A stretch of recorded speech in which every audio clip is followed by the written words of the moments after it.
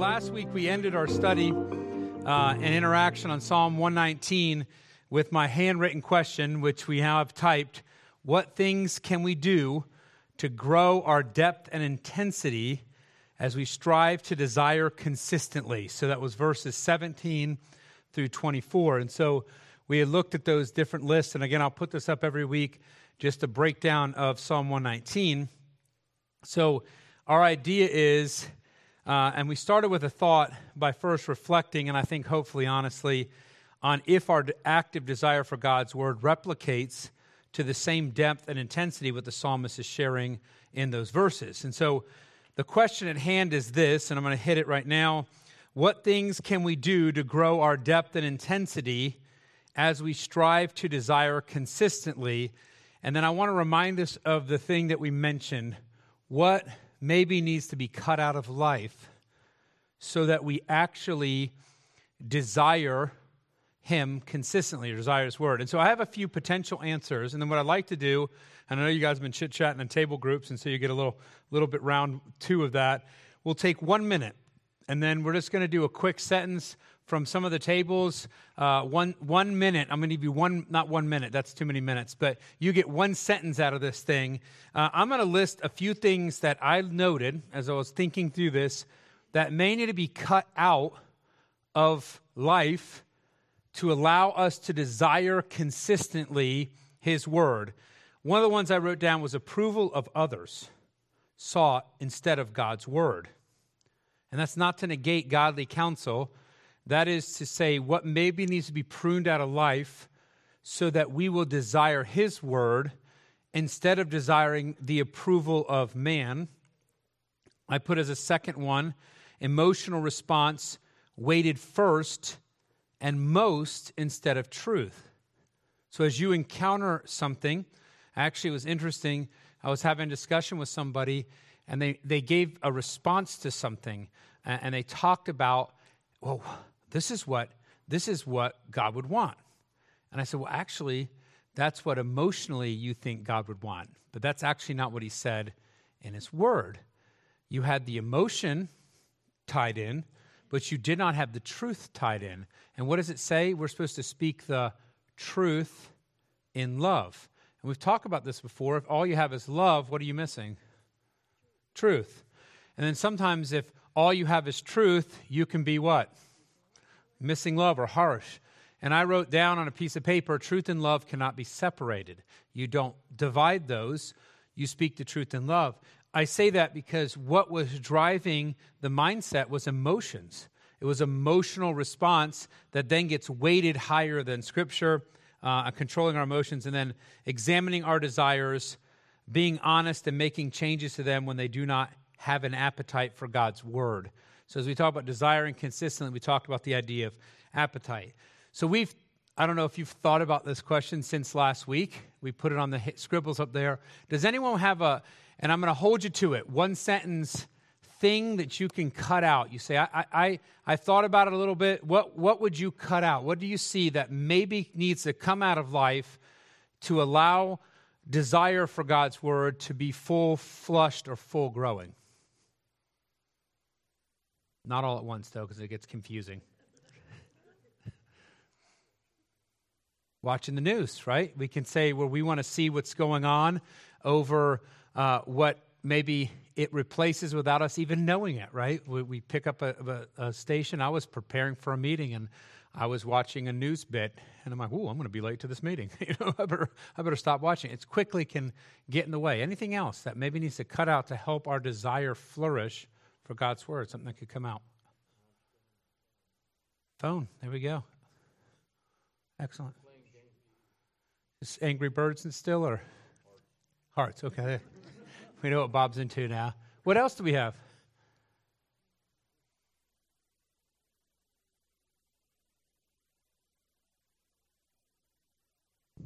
That's right. We have our purpose can be there. Our goals, our aspirations tie into that. Anything else?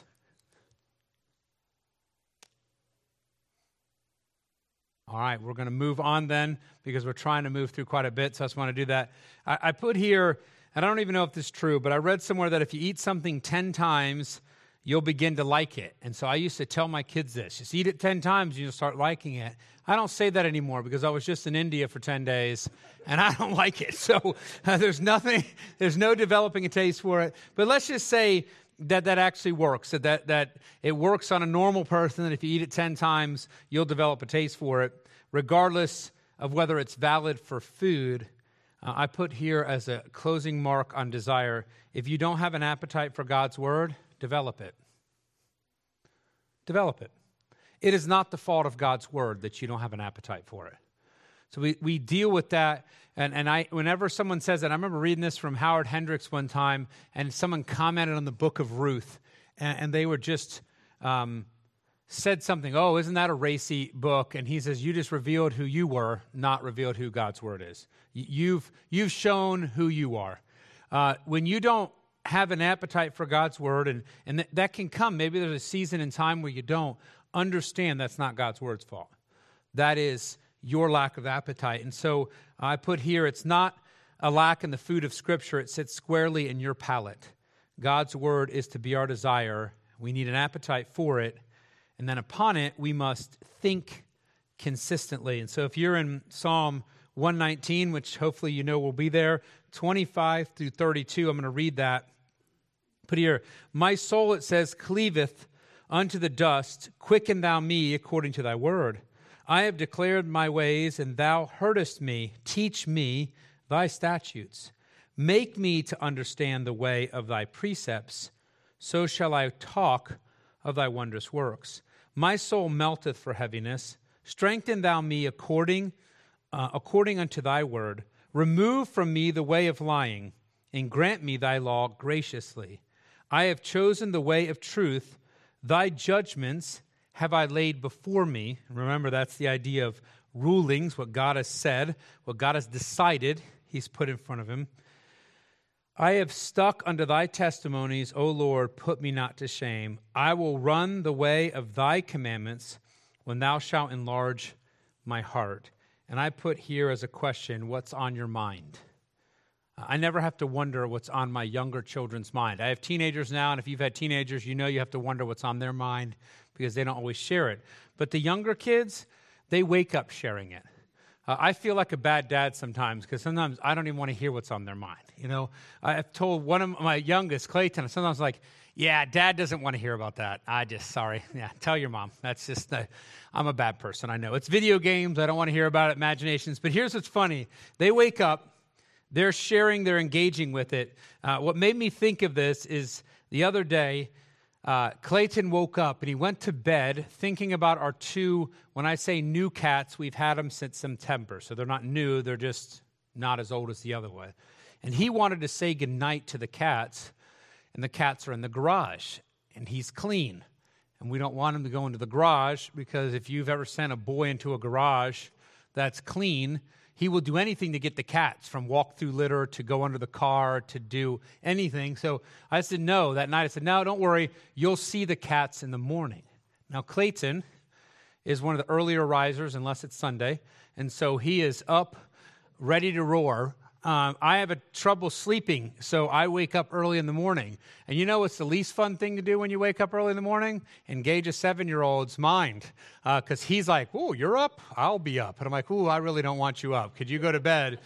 And then I feel bad, and so he hangs out with me. He woke up, and I still remember all he could think about were the cats. Cats, cats, cats. And being a great dad, I said, "Hey, you should go see the cats. It's time. This is time now. This is cat time." And the cats, he opens the door. You know what happens, right? When you open the door, you send a 7-year-old to the garage to open the door for cats. Before I know it, there's cats in the house going down everywhere. Every cat, any animal is coming in the house.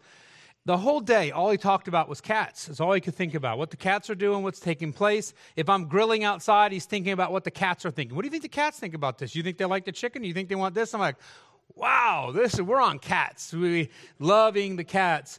From dawn to dusk, psychologically, everything he did was analyzed in light of those animals and how he's going to interact with them. That's it. How the cats think about everything. By the way, the cats are Oliver, Holland, and the old cat is Cameron. and I'm still surprised he's not clawed to death by how he handles the cats. I made the mistake. Have you ever picked a cat up by the nape of its neck? So it doesn't, like, if they're not acting right, I just pick them up there and they stop doing it. He watched me do that. So I've instructed him now multiple times, do not carry the cats all over the yard by the nape of their neck, just marching around. I said, what are you doing? He's like, oh, they're wiggling. It's not, yes, I know why they're wiggling. They're trying to get away from you. And then he's moving the cats around. Either way, they must like him. But all his mind was fixed on were cats. He was thinking about it, and he was talking about it. And I hope that everyone's picking up on my point here. Thinking on God's word will frame your day and your life. And what level is God looking for? Clayton and the cats. That's what he's saying. How can I have my whole life be framed in God's word? It will become what examines us. This is what one writer notes of this section. Contemporary people tend to examine the Bible looking for things they cannot accept, but Christians should reverse that, allowing the Bible to examine us, looking for things God can't accept. Those thoughts become the filter for all of life. And so as we're working through Psalm 119, we get to this idea, and then we'll have the discussion question here shortly, of thinking or meditate consistently. And I put as a question as we get to it, what can we do to have his word consistently on our mind as we work and function in life? And I added that phrase at the end because the psalmist wants the thoughts of Scripture to be what revives him. Quicken thou me, how? According to thy word. Now, if you need to be quickened, brought back to life, he's not saying he's dead and he's going to come back to life, but he is using poetic language to tell you that he is down and done, so to speak. And he says, quicken me, how? Give me victory over my enemies, make me king, make me rich, make me happy, make me full, give me my life, give me my children. No, what does he want to be quickened with? According to thy word. What strengthens him, what he sets before him, so strength is verse 28, what he sets before him, verse 30, what he fixates upon, verse 31, and the direction that he runs. He wants the thoughts of Scripture to be what forms everything. And I asked a kind of a discussion thought, we're really a thinking thought, we're not talking it over. How often is God's word on your mind? And just push the pause button for a second. And I know what you're thinking. That's why I add this here as we work and function in life. Because I'm going to mention this at the end. I have it easy, right? For me, a lot of my work centers around thinking about God's word. So it's not even fair for me to toss up a thought from, okay, well, my day, I thought about God's word a lot. Well, I hope so. I'm supposed to be, I do another job as well. And so I go back and think about when I'm trying to think about how to market clematis and come up with ideas. How often does God's word permeate that? And I start thinking about ways that it can permeate more. Because when you're trying to think of what you should price a plant for in the market and what it could be paid for and how you're going to market it to a retailer and how it's going to move, it's kind of hard to suddenly start ruminating over Bible verses. But one of the things I find is when I come into a situation where I need to send an email, where I need to deal with a problem, where I need to address or put out a fire, that's when I want to find that Scripture jumps in my mind and it thinks. And I put as a note, because we're going to split out in our table groups for 2 minutes, and I want you to think about things you can do, practical things to have God's word consistently on your mind. So one of the things I've done for the times when I'm working elsewhere, I have a verse on my desk. I typed it on paper. I put it in 24-point font so I can see it from 2 feet away and not in my face now for that. I used to have a very easy time memorizing things. So I could look at a verse 7 times. It's memorized. I'll remember it. When I was in college, if I couldn't remember an answer, I closed my eyes. I knew what page it was on my notes. I could see my handwriting. So those things helped. That's gone. It's over. I don't have that anymore. I can't seem to get my brain to lock in to a verse. And so I have this verse listed there. It sits on my desk. It's something that was important to me for work.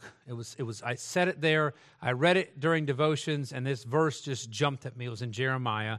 And it's about boasting, actually. If you're going to boast in something, boast in him. That reminder of what needs to be done. It sits there because it's hard for me to memorize, and I wanted his word in front of me. I wanted to be talking to a customer and then be reminded that my boast is him, always, forever and ever, no matter what goes through, no matter how big of a deal it is, no matter how happy I am, what goes on, no matter what happens, the success, the boast is in him. So that's a practical thing for me. I put that on my desk so that it's there. And you mentioned on my desk, I have this little fold-up thing that holds books open and holds paper, and I try to make sure it's the first paper there. I might have to reach for ones behind it, but it's the lead paper that when I look left on my desk, I see that verse. That's how I try to trigger and help my brain have God's word consistently on my mind. Now, in other careers, what can you do? So I know there's a host of other work that is done here, but what are some other ideas? So take some time at your table. Let's take about 2 minutes. And so talk about in your line of work, and for your retirees, I hope you have a lot of answers, right? You have a ton of time. You can sing and dance scripture, you know what I mean? And that's what I want you to do in the parking lot someday. Just get all together and put it to dance. And you guys got to do it out there. I'm kidding. I really don't want you to do that. I'm leaving if you do. So, but think about how you can keep God's word in front of you. Take about 2 minutes, because this idea of permeating, and I do want you to be thinking about, I know we can't give the same dedication that a 7-year-old boy can give to cats and give him 24 hours of his day and life locked in there. But that is the level of intensity we're looking for, that we're that committed to God's word infiltrating our careers. And so I know project managers, we have, I think, engineers in here, a host of people from sales. I always resonate with sales because that's what I do. People that manage. How does God's word stay consistently on your mind in your work, in your life? What can you do in a practical way? And then in 2 minutes, we'll share an insight, a phrase, a sentence from each table. So go ahead and... All right, our 2 minutes is up. I see Bob wants to talk. Number 3, table 3, what one sentence do you have for us of profound wisdom? Oh, someone take Bob out. He needs correction. Do with him as you wish.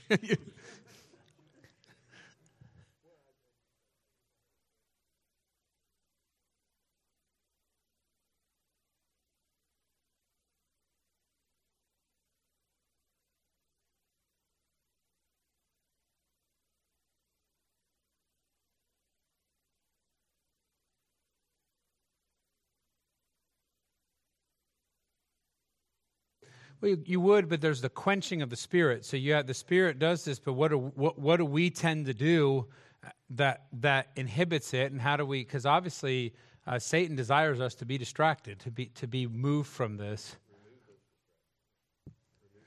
Is table 3 the generalization table? I think it was last week too. Like, put the God's word in a prominent place. Yeah, thank you. Corey, have you influenced? I see you've influenced him. If you could just take the table to the next level, that's what we're looking for here. Someone else needs to sit at table 3 next week and just help them move from this generalization, You know what I hear when you guys talk now is I hear Clayton. What was Sunday school about? God. I know it's about God. Come on, give me a little bit more. I feel that you guys are now like the God answer table. Moving on. There we go. There.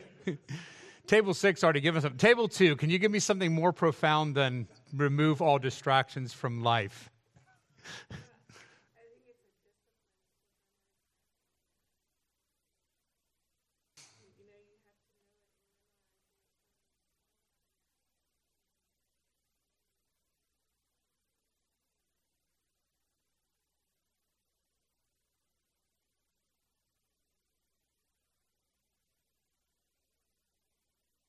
Well, I think on purpose is a great one, right? This is not going to happen by accident. It's not something I realized that I mentioned about the verse keeping in front there. If I don't put it out in front, I didn't do that, then I'm not going to remember that verse. I'm not going to remember what it says because it's not sticking in my brain. I can't seem to memorize it. I want it there constantly in front of me. So I think being on purpose is a great statement. I'm going to flip around. Table 5, what do you have that maybe good to see us think consistently about God's word? What can we remove?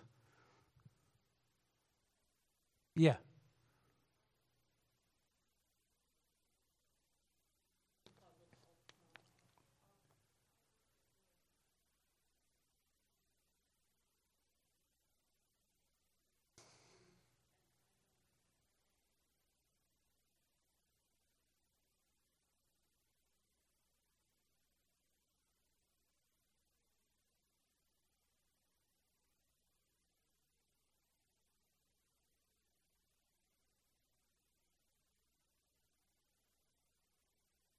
And I think that's great. What you have is you have an on-purpose thought, and you're now picking something that relates to your job, that you're interacting with people, and you want to remind yourself of the biblical principle that how God would want you to respond. I think that's great. It's bringing it to a practical level, what we would talk about street level. So I think that's great. How do you keep your mind focused? Well, beyond something that will help deal with your life and what's taking place. I think it's excellent. So we'll say on purpose and practical. Yes, Sandy?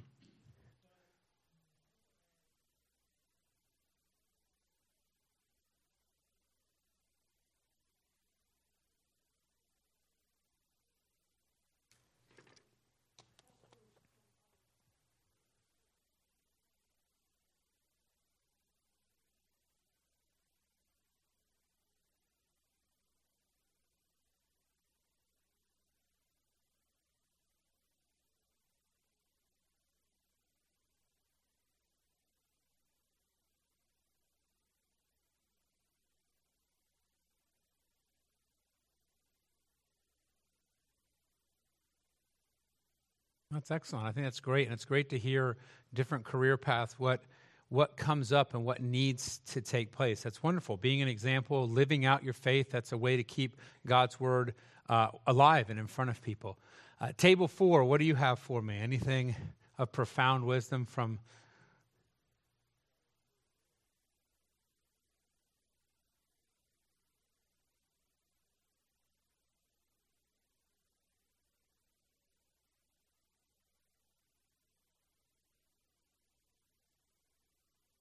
Giving the best time. That's another one that I think is great. I would disagree with you because I was up at 4:30 a.m. and I find it to be a very... Okay. But I'm glad somebody likes 4:30 a.m. I feel cursed when I'm up at 4:30 a.m. and can't get to sleep. But getting the best of your day, I think that's helpful, right? You're saying, I'm going to commit the hours of best thinking and best connection there. Table 6, do they want another shot at this, or did Tom just sum it up with it?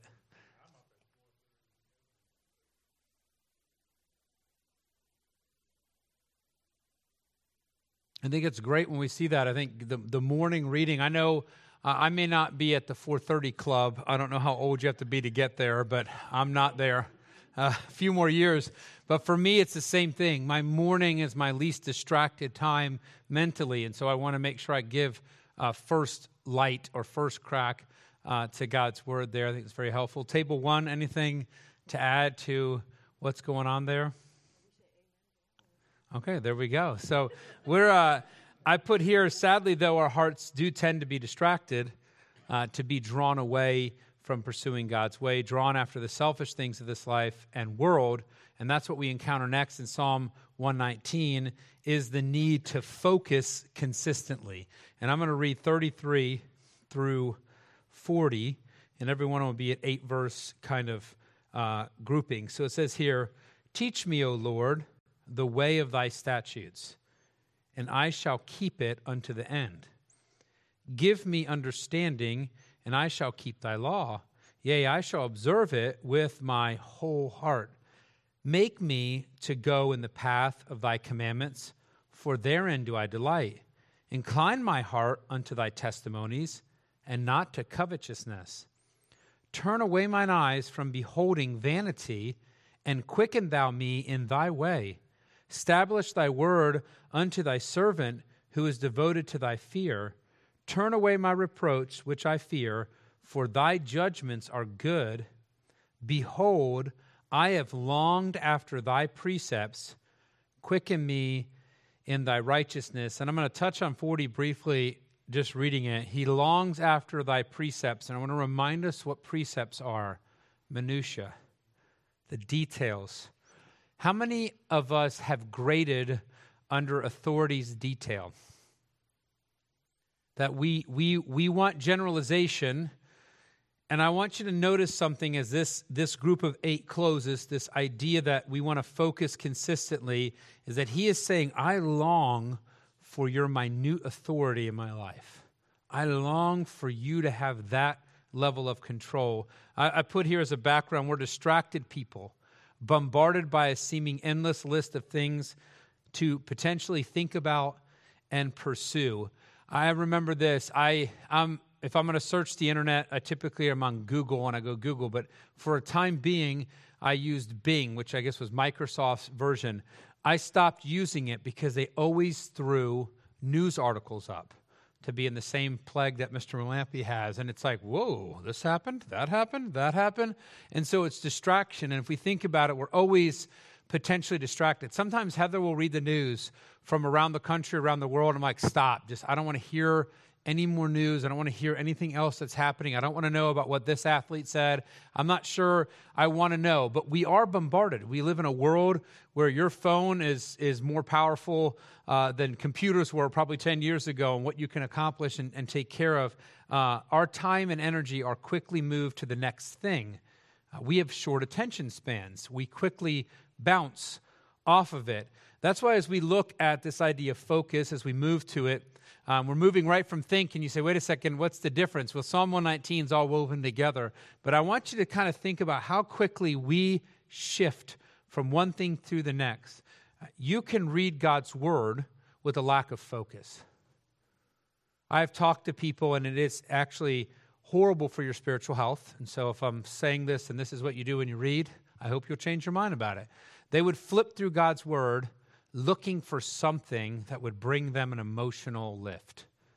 Looking for something. When you go to God's word looking for you, you've already approached it with the wrong mindset. You go to God's word to hear about God. You don't necessarily go to God's word to hear the uplifting word of the day or the verse of the day. I'm not saying you can't be encouraged by God's word, but this was the steady diet of their Bible. I read the Bible every day. I go in there. I find myself always in the Psalms, this person said. And I look and I flip through and then I find a verse that encourages me. If that's your Bible reading, shame on you. Get in God's word, read it consistently, focus. Don't flip from one verse to the next, bouncing around. I'm not saying you can't breeze through Scripture at times, but when you come to read it, focus. We even come to what God has given us with a lack of focus because we're so easily moved to the next thing and we fail to rest on the eternally important things. The most amazing thing sometimes when we're facing pressure from this world, and I'm not saying it comes quickly, but when your mind can be removed from the problem you see today and that when you go to God's word and can be shifted to see what eternity looks like and what is eternally important, well, you have fixed your eyes from you onto God. And I'm not saying you're not going to get the answers for the problems that you're not going to find some peace that's associated with it, but when we're just looking for that fix for us, we are selfishly and lack of any kind of focus pursuing God's word. Focus and rest on what is eternally important. This section deals with that distraction, that disloyalty, that lack of sincere focus. One writer was remarking on this, Morcher, and he wrote this: the spirit of dependence continues. So the psalmist in these, remember this about Psalm 19, from verse 4 all the way to the end, it's prayers. These are petitions to God. He's crying out. He's not preaching, he's petitioning. And so here we come again with a spirit of need. We recognize the dependence continues now with 9 requests in 8 verses. But the threat to running in the Lord's way or not to run in the Lord's way is not a hostile environment. There's not difficulties of life, but instead the wayward heart which wants to obey but can so easily be drawn away to selfish ends. and follows the enticements of the eyes. There is thus a tension in the heart itself, heart loyalty threatened by heart disloyalty. Focus consistently, and the enemy now is us. It's not the princes that scorn his word. It's not society that doesn't honor God's way. Now it is our own heart. And so the psalmist asks that he be taught God's word. So he will, he says, keep it unto the end. He says, observe it with my whole heart. He asks God, he says, make me to go in the path of thy commandments. You understand what he's asking God for? He's telling God, you make, please, begging. This is a petition. This is not a sermon. He's saying, make me go, direct me, shape my life, make sure I walk where you want me to walk in your commandments. Incline my heart, and it's to my testimonies. Quicken me in thy ways. In what God views as the right lifestyle. Remember the word way, Derek, is journey or way or path. And he says, I want you to go and I want to be in your lifestyle. I want to be doing what you want. Establish thy word. Make thy word the base of life. Devoted to thy fear. And we read that and sometimes it throws us off, but that's the reverence and awe that God is due. In other words, help me to see God as he should be seen. We live in a world that pulls God down. I think I've shared this before. We have a society, when they speak of Jesus, he's their buddy, God's their buddy, hanging out with me. And you recognize what it's all about? God hangs with me. God is doing my work. God is in my hobbies. No, that's not what this is talking about. Devoted to thy fear says, help me see you as I should see you. I am the creation and you are the creator. It's not a buddy system. He's our heavenly Father. He is our Lord. He is our Savior. And that's what he means. It's not a distance, because that's what people say. Well, I'm really close to Jesus because I bring him down with me. No, you're not close to Jesus. That's an idol. That's not Jesus Christ. That's a false God. And it's not saying, well, see God, and it has to be this, I should have a white collar here and a black robe and see very liturgical. That's not what it's talking about either. What it's saying is when you are going to have a relationship and a close one, it needs to be appropriate, devoted to thy fear, to thy reverence, to seeing God as he should be seen. He says, I have longed, and he's speaking of his precepts, and I'm going to fixating on that word tonight, precepts. What is that again? Details. He is longing for the details. I want God to control the details of my life. I'm not looking for a theoretical manager. I'm not looking for the admiral on the ship who's way away and I can do whatever I want in the rest of the place. I'm not looking for leadership that's distant. I want him in the minutiae of life and then quicken me in thy righteousness. And what the psalmist is saying is, I don't want to be distracted from God's word. I don't want to be distracted from God's direct influence, and I put the other word guidance, on my life. I don't want anything to shift me from what God's word will direct me to do.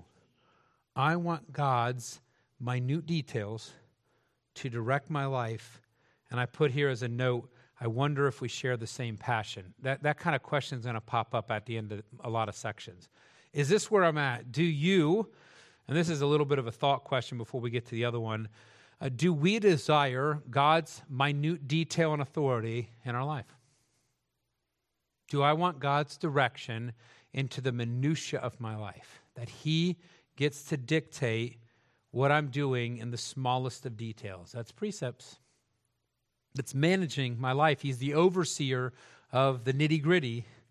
Is that what our passion is? And so if you look at the question here, I'll make sure I have the right one up. What are some practical things that distract us or could distract us from his way, his lifestyle, and how do we keep them in check? And I know some of these questions are going to overlap. I want to share a few that popped up, and I'm actually just going to share the one that I wrote, my last one. Sometimes what distracts us from the lifestyle, God's way, are actually things we want to do for the Lord. I've been around a host of people who tell me what they want to do for the Lord. I'm doing this for the Lord. I've watched churches, and I'm listening to a pastor, and so you have you're at a pastor's conference and you talk to people. Sometimes I sit by myself, which I'm also fine with, and talk to nobody because I'm fine to be alone. And then sometimes I talk to somebody because I'm like, well, why not talk to somebody? And what strikes me is when I hear someone share their ministry, everything about what they're going to accomplish, what they're building, what they're going to take care of. I've watched pastors and listened to them refer to their church like it's something they own and run, and it's their possession. And you start listening and you think to yourself, wow, what could distract them from understanding what God's direction is? Because that's what he's saying. Why focus on God's word?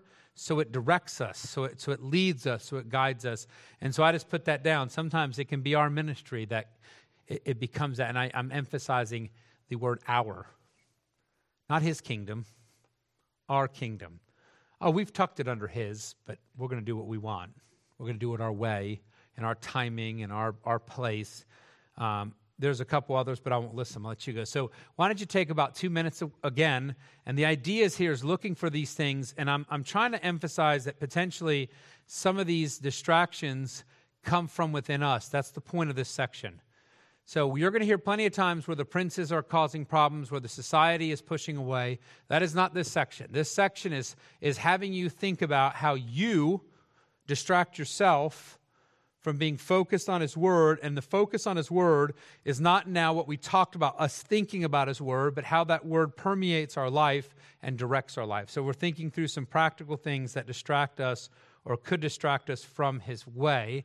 And here's what I'm hoping for, table 1 through 6. How about somebody else that hasn't talked yet throw something out to us? And so if you have a quiet person in your group, just start poking them now, and they can start talking. I'm just kidding. Don't mess with your neighbor. But let's take 2 minutes and throw out some ideas that could come up in your life and what could be there. All right. We're going to go ahead and move around and start with table 6. Table 6, what are some of those, I'm looking at the question, what are some practical things that distract us or could distract us from his way? Again, when we speak of his lifestyle, and that is his minute control of the details of life. What are some things that could pop up for us there?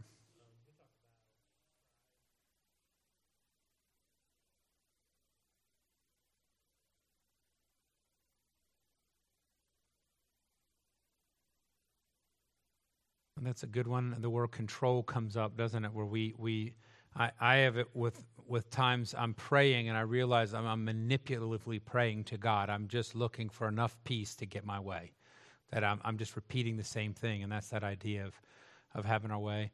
How about table number 5? What are some things that could distract, practical things that distract us from his lifestyle? What pops up maybe? Television, that's very good. I like that. They could pop up and distract us from there. Table number 4, what do you have there for me?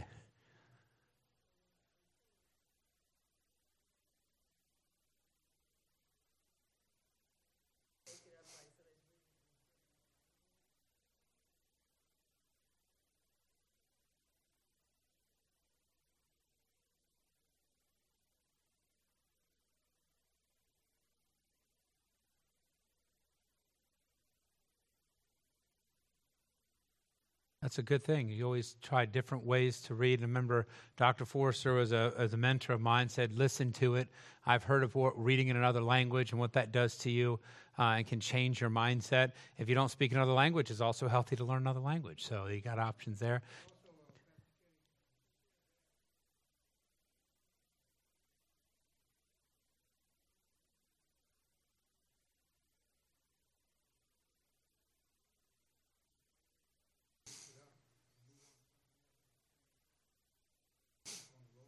Yeah, sometimes habit's great, right, to form it, but the danger is it becomes, I call legalism at times. You can check the box and you're happy with what you did because I do this is what I do, this is the only thing that I'm thinking about and walking through. And with Landon, he's read through Scripture now 4 times, and so he's read through a Bible that has some commentary attached to it, and I'm actually, in the near future, going to buy him a 1-volume commentary that I really like and say, hey, how about when you read next year, you read this whole 1-volume commentary to go with it. And what he doesn't know is the next year I have a 2-volume one, and then we're going to just keep going from there. But the idea of engaging that in his Spanish course, he's working on Spanish, and And he has to memorize Scripture in Spanish, and so he's quoting that Scripture, he's engaging with it. So all those things balance out. Sometimes our own habit is a strength that helps us, that discipline in the morning, but even changing it allows us to move out of the legalistic idea of I'm going to check this off, and that's what I'm going to do. Table number 1. To me, this question ties into what we had before.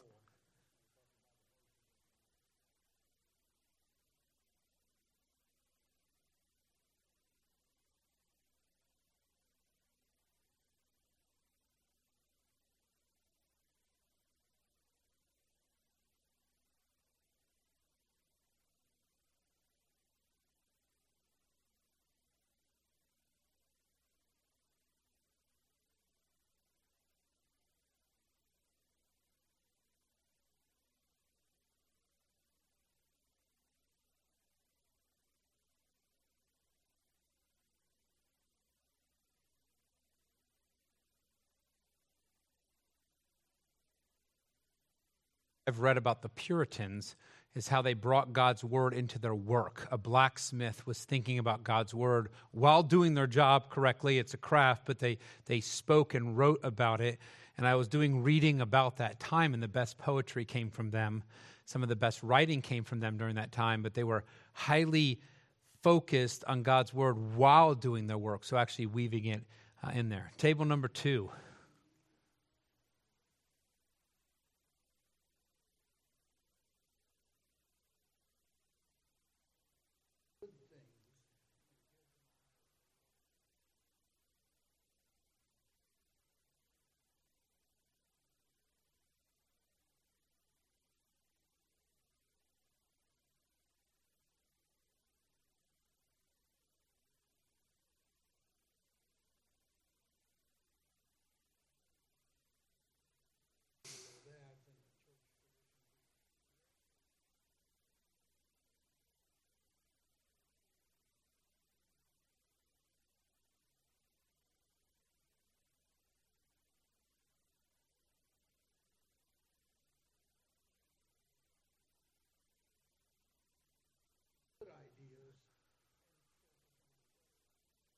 Yeah, there's a pragmatism that comes into worship. One of the things we do strive for here is that when you come to worship, it's worship. Even when missionaries come and say, oh, can I come present on a Sunday? I said, no, we're going to do Wednesdays, because when we come to worship, we want to worship. We want to make sure that that stays the focus, because we can quickly have a great program, have a different mindset to get them in. What's interesting is our Awana program, one of the things was an honest shift. We always thought you have Awana and then people will come to church, and then we made a conscious decision to reach people, and that was all we're going to do. We're going to reach our community and kids with the gospel, and the Lord blessed in that way. There are not a ton of families then coming to church. There's some that do it, but the reality is we're able to preach God's truth and make that the zeroed in focus. So it's easy to turn. I have one of my first ones, good opportunities can be the biggest distraction, not what's best or not what's correct. Table number 3 with some good wisdom. I like that.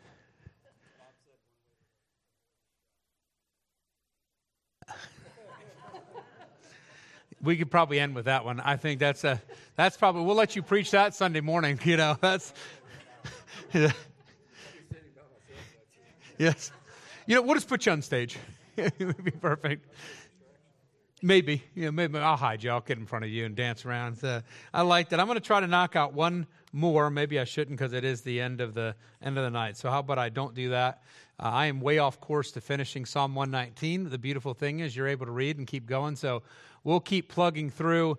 Next week we'll be diving right into use it consistently. And I want to put this thought in your brain. What are some real life inhibitors to using God's word consistently, and some thoughts on overcoming them? And I'm going to share this illustration twice, but I'm going to say it now. During COVID, I traveled Nicaragua 4 times a year, mission work and going. COVID, 3 years not in any Spanish-speaking country. I'm still on Zoom, I'm talking, and I put here, we know the expression, use it or lose it. And some things like riding a bike always seem to stick with us, but let's be honest, if you haven't been on a bike for 10 years, you look a little wobbly. I was talking to someone about downhill skiing, and I skied a lot when I was in high school. I haven't skied for 20-some years, and the guy I was traveling was like, oh, you'll never forget it. I'm like, I think I probably forgot some of it. Things are going to slip. But some things do, because we don't use them, they start slipping. And I want you to read, when you read 41 through 48, it's about using it consistently. And I want to link you to Acts 4:29. Disciples pray for boldness. And now, Lord, behold their threatenings, and grant unto thy servants that with all boldness they may speak thy word. And one author kind of summarized it this way. He says, this section gives us the prerequisite to actually accomplishing that. The word trusted, obeyed, sought, and loved. And then the word of God as the ruling force of our life, it's going to drive us to use it. And I want to go to this verse here. I think it's verse 46. I will speak thy testimonies also before kings and will not be ashamed. And so as we look next week, what inhibits us from actually using God's word? Are we going to stand in front of kings and tell his testimonies? Are we going to be Pauline in that? Are we sharing the prayer of the disciples that say, they're pressing down on us, give us boldness to speak it? Well, this is the section of the psalm that says, why don't we make sure we're using God's word, that it is a part of what we say and what we do? And so that will be where we pick off verse 41. I want to encourage you again, as you're heading out, try to read through Psalm 119 completely this week. And so I'm going to make a note that I'm going to ask that starting out. Let's see if at least one person at a table has read that. It takes you about 15 to 20 minutes, maybe 30 if you read a little slower, which is perfectly fine to digest it. But try to get the whole psalm in again, because as we work through these sections and focus on them, we also get the broad picture of that's there. You are dismissed.